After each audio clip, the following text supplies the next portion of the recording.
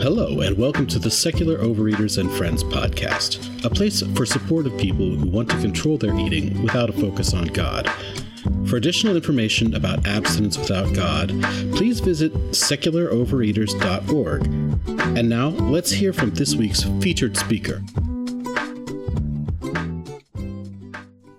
Today, let's welcome fellow overeater Alan, who will lead us through the trigger inventory management exercise. Over to you, Alan. Hi, I'm Alan, and I'm a grateful recovering food addict from Alexandria, Virginia. Just a little OA background. I've been in OA 31 years, been abstinent about 26 of the 31 years, kind of had 3 relapses across my 30 years. The most abstinence I've had continuously is about 14 and a half. Now I've got about 6 and a half. My top weight was about 335 pounds. I can show you that. That's about 150 pounds higher than I am today. Here's another photo, again, about 150 pounds higher. So today's focus is on something called trigger inventory management exercise. The idea of a trigger is something that increases the likelihood of you overeating and ways to manage it. Kind of the metaphor like you can't fire a gun if you keep your hand off the trigger. And it's harder to fall into certain food behaviors if you don't get triggered. And because our focus is secular OA, while in, sort of more mainline OA, it's like, God will help you not overeat, since that's not our paradigm or approach. Ours is more like we help each other through rational awareness and thought and sharing best practices. And so this is a practice that, I think can be helpful to many. It has been helpful to me in my time in OA. The basic idea is that you identify triggers and come up with some way to manage it. And again, a trigger is anything that can either move you toward the food or pull you into the food. And management is anything that reduces it by keeping you away from the trigger in one form or another. The way I first sort of thought about this exercise was I've been sponsoring a man who was really struggling with overeating walnuts. And he did really well, and he's been at goal weight, and he's chair of an intergroup, really, in many ways, a very solid program, but he was sort of going crazy over walnuts. And I just said to him, well, can your wife just not buy walnuts? He said, no, she really likes them. She insists on having them. And I said, well, can she just put them out of sight and out of mind? And he said, well, yeah, I suppose she would do that. And lo and behold, she's stuck them in some cabinet. He hasn't sought for them, and he's not touched a walnut in months. And he just seen it triggered him. And I thought about it, and I probably sponsored 100 people in my 30 years in OA. And so often, just a simple thing like that, like a 101 obvious thing helps, but we sort of don't think about it sometimes. So that's sort of the idea of a trigger, inventory management. So we have an actual form and an exercise that is going to be put right now into the chat box. You have the option of a PDF file with checkboxes, so you can just fill it out on your computer or a Word document. With the PDF version, be sure to download the form to your device. It won't work if you open it as a Google Doc. So this concept of a trigger, I thought of it as in 6 basic categories. Sometimes it's easier to think of things in, kind of categories. And so the categories are, food, restaurants, people, activities or situations, celebration, and travel. And I'm going to talk a little about each one of them. But these are kinds of things that have either triggered me or people I've sponsored, I've just heard trigger people in the meetings. And so we're just going to talk about some examples of triggers and what it means to manage a trigger. So if you look at these forms, what I did is I just put in a lot of common triggers, just so rather than write them in, you can just check one if it's one that you have when we do the exercise later, or you can write in ones that are not there. And then there's space to write in examples. So the most obvious is food. You see a certain food and it makes you want to eat that food. And I just talked about my friend with the nuts. And it can be not just seeing, but sometimes smelling. People have talked about when they smell somebody baking or they go into a bakery, just like the smell makes them, want to eat that food. And sometimes it's as simple as just don't go, if your partner is baking, don't hang out in the kitchen while she's baking if that triggers you, the smells. Or I almost never will go into bakeries, even if my partner is buying stuff, because bakeries can trigger me. All those smells of what I used to binge on. So often it's just simply something as basic as that. So food's kind of almost obvious and intuitive. The next one is restaurants. Restaurants are, where many of us have problems, and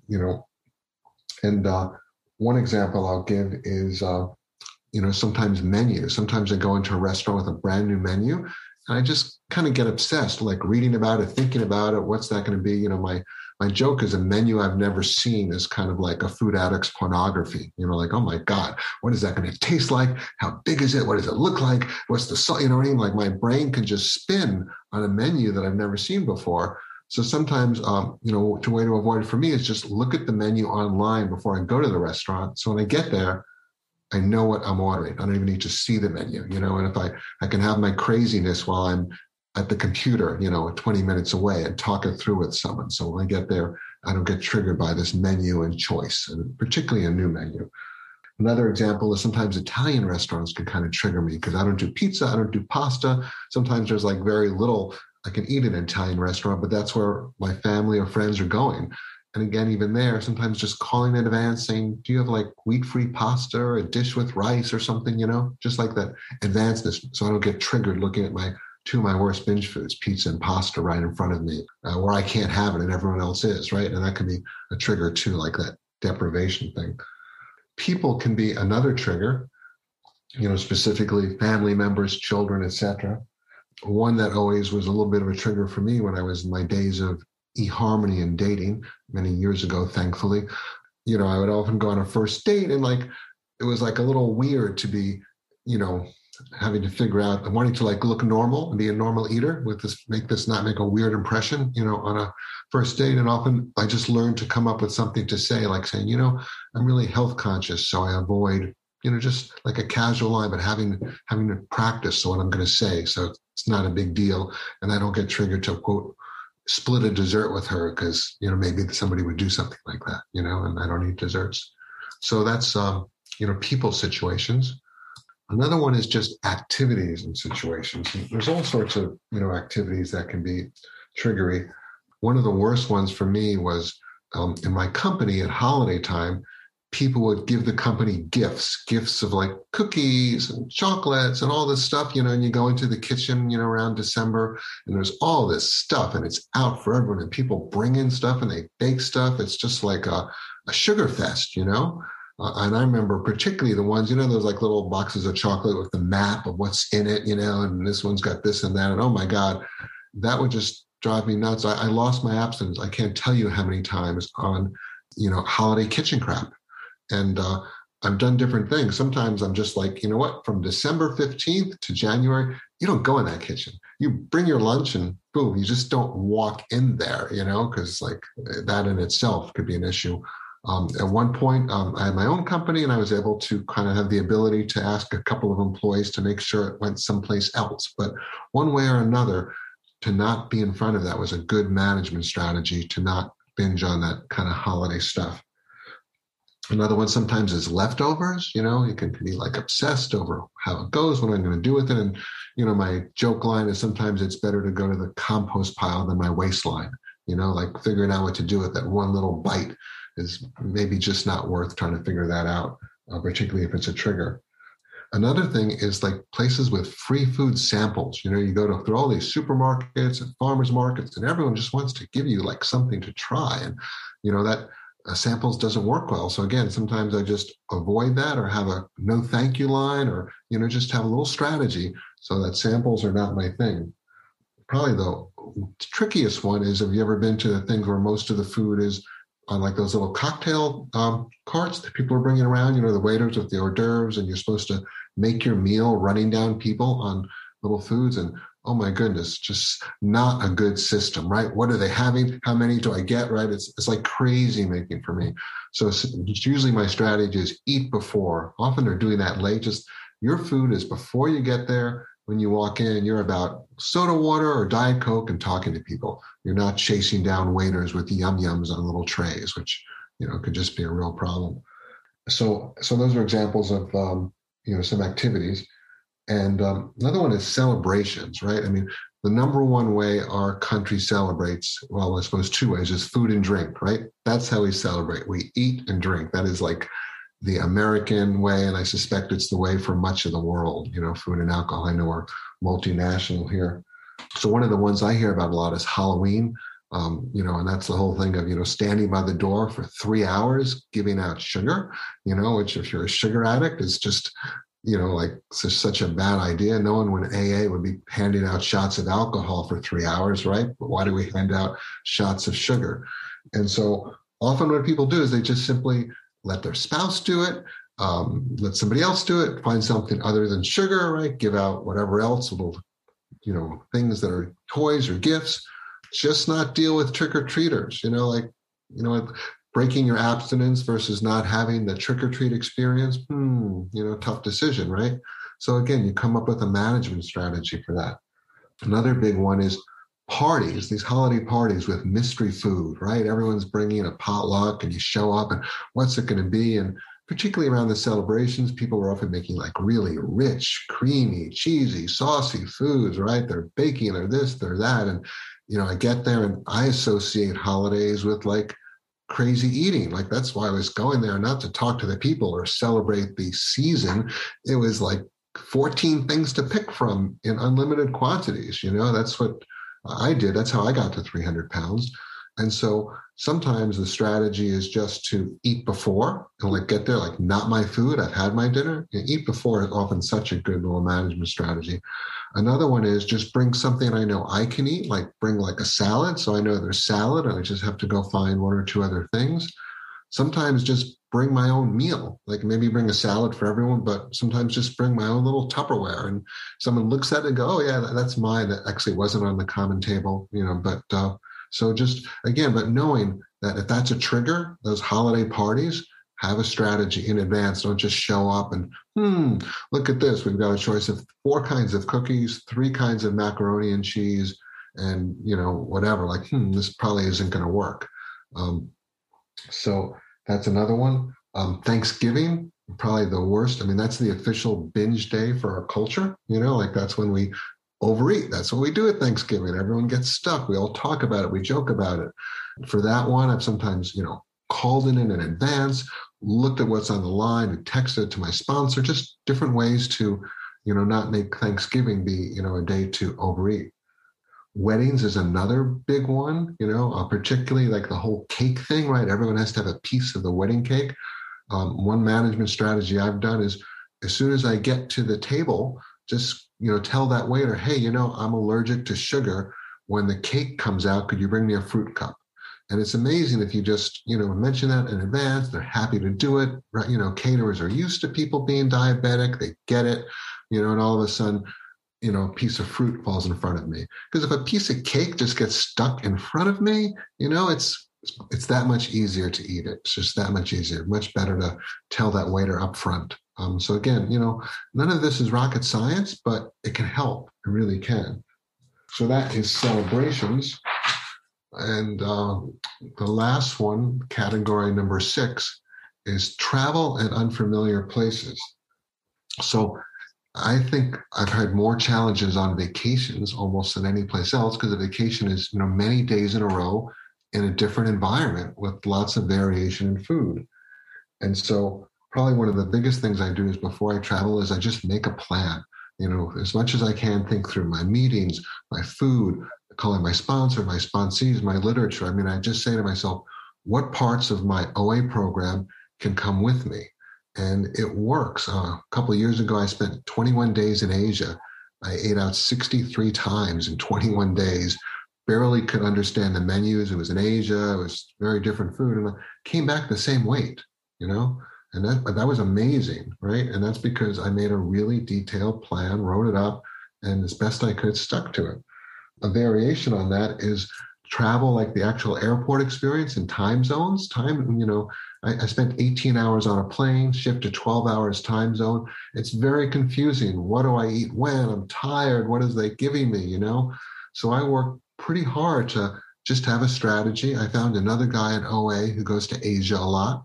And I said, what do you do? I'd never been to Asia before. I'd never been on an 18-hour flight before. Never had my time zones flipped. And, he just told me what worked for him. And, it wasn't perfect, but it was good enough. But again, if I just sort of jumped on that plane without thinking it through, it probably wouldn't have gone so well. Cruise ships, I've heard more people talk about gaining weight on cruise ships than you can name. I kind of wrote down in this example, take a canoe, don't go on a cruise ship. I mean, I was on one cruise in my life. It was a small cruise where there actually wasn't buffet. And I called them up in advance. And then when the day I entered the ship, I was talked to like one of the kitchen people and explained my whole deal. There was like a lot of overhead, but they completely, like stuff came out that I could eat. Like people were like, wow, why is yours different? Well, I got some food allergies, and it worked. They were happy to accommodate. But again, it took a strategy. It took contacting them in advance and thinking it through. Another one I just recently ran into, I was with a friend in Ocean City, New Jersey. She was telling me she loves to go on the boardwalk, but she gets triggered by all the cotton candy and crap and saltwater taffy, right? Boardwalks are full of like little sugar factories.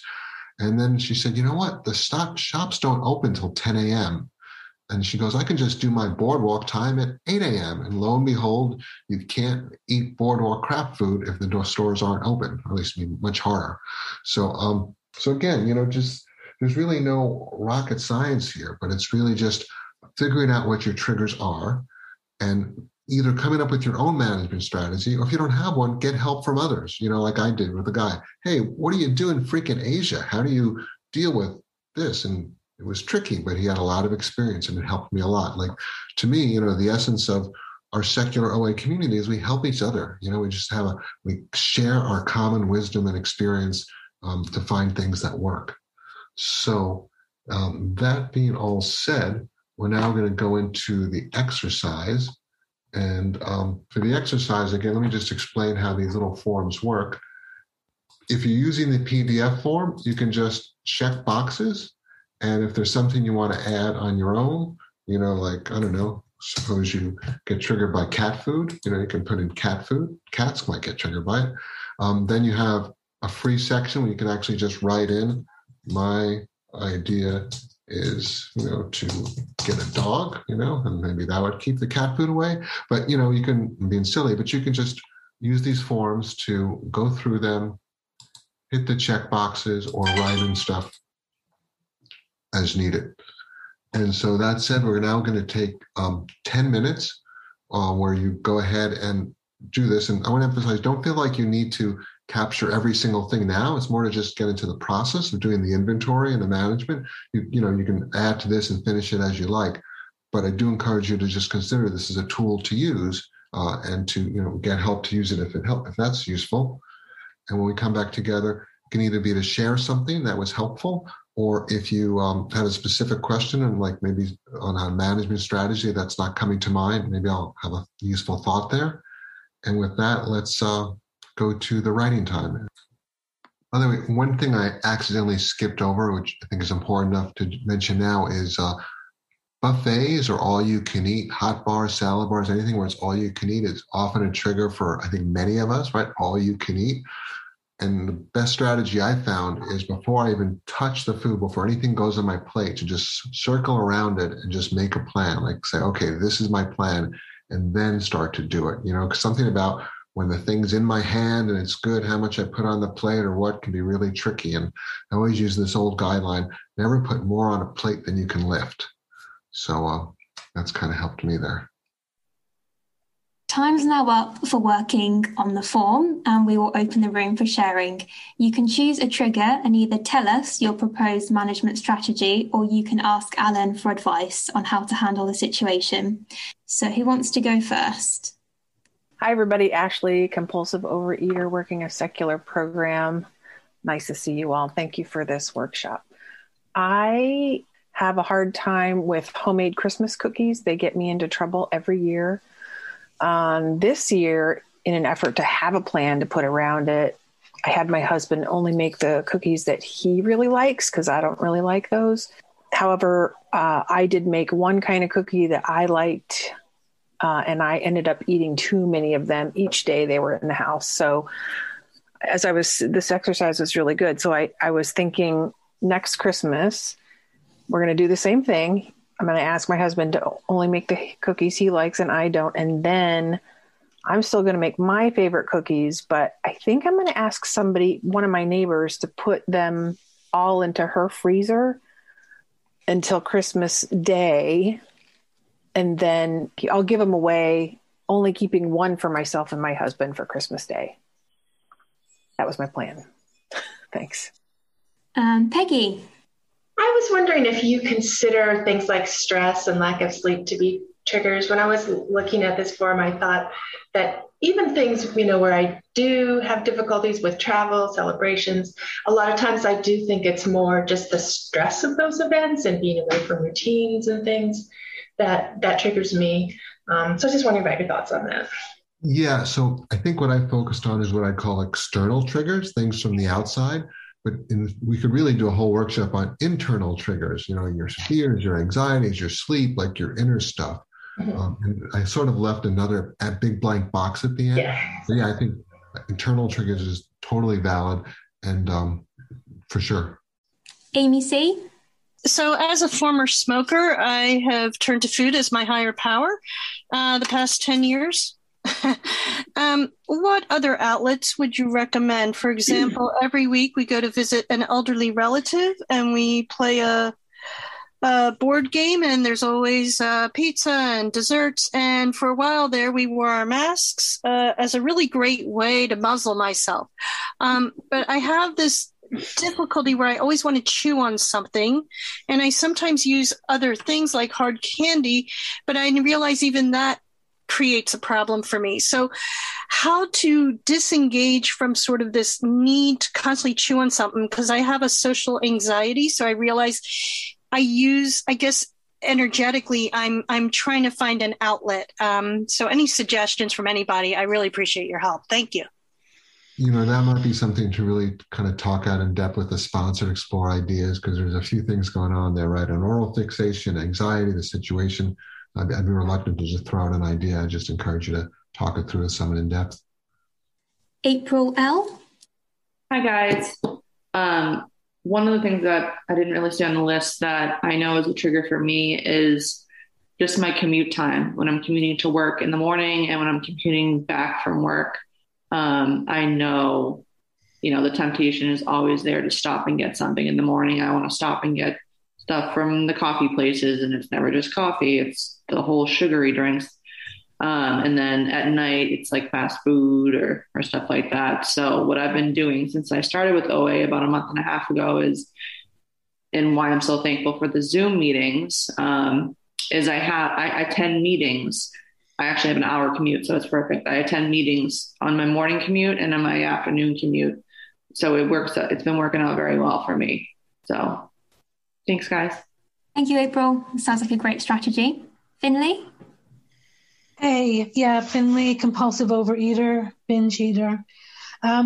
Just find I'm really triggered by when I'm like on YouTube and, off to the side, something pops up, a recipe or picture of something that I'd like to learn how to make and eat. Or, if I'm on different websites, there'll be a pop-up of, a food or something else that looks very enticing. And I have a hard time, quelling my thoughts when that thing is just there. Just a quick thought on that. There are these things called ad blockers. If you just Google ad blockers, they're like little extensions in Chrome and stuff, and they actually just stop pop-ups of any kind, not just food. And it's sort of a useful thing, maybe. Okay, thanks. I didn't know about that. What about for the stuff that's on the side of YouTube, though? I mean, they aren't really ads. They're just promoting another YouTube video. My partner sometimes used to watch food TV and like recipes, and it drove me crazy. So I would either not be in the room if she did it, or ask her to turn it off, or I just wouldn't look at that because it would mess with me. And then we have Sarah from Finland. Thank you. I have had, first of all, I think how many times I have eaten like in buffets or this kind of free food events, and it is so like, okay, I could have planned ahead. Because I always think when I'm abstinent, I think that, well, this is what it's going to be. I'm never going to binge. I have this crazy idea. So I don't plan ahead. I have been several times when I have my child with me, like 10 days, then she's like a few days at her father's place. she has diabetes, so I'm very sleep deprived. When she leaves, I have asked my partner to. I'm so tired that he will go to the store and bring like a big yellow plastic bag full of sweets, and it's sort of like celebrate and pamper and just relax and watch Netflix and this, a lot of sugar. And this time I knew that this is going to be the trigger time, a trigger day. So I had a ukulele lesson coming next morning. So I knew there would be something fun to do with. So it's just the OA meeting and ukulele was the strategy for that. And I didn't binge. Hi. I've been doing pretty well with the bingey stuff now, but yesterday was my first day being able to go back to the Berkeley Bowl, which is like this grocery store in the Berkeley area where a bunch of us who are on this meeting are from. And I was just salivating when I was walking down like the aisles and even like the fresh, food aisles, because I have not gone into these grocery stores for 15 months. And I just like overbought fruit and stuff. I mean, and I think if I'd gone in with a plan ahead of time, that would have helped. But I was really just taken aback. Like I wasn't expecting those feelings. But I don't know, Alan, maybe you might have an idea for something like that. Yeah, I've heard a lot of people getting triggered walking into supermarkets because there's like thousands of things, literally. And so one technique is to just literally have a shopping list and just kind of be on a mission, 4 apples, do this, a quart of milk, and boom, boom, boom. And that's it, and just follow the list. Stephanie? Good morning. My question is how you deal with the feelings of deprivation. So I did really well for about 6 years. And then with the pandemic, I just felt so restricted and deprived of everything that I just kind of felt my guard go completely down. And I'm just now trying to figure out how to deal with trigger foods and those feelings of deprivation and restriction, and how do people deal with it?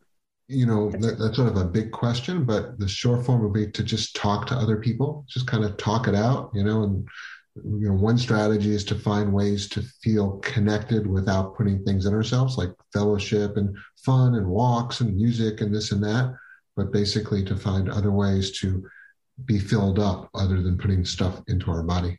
Do we have time for one more?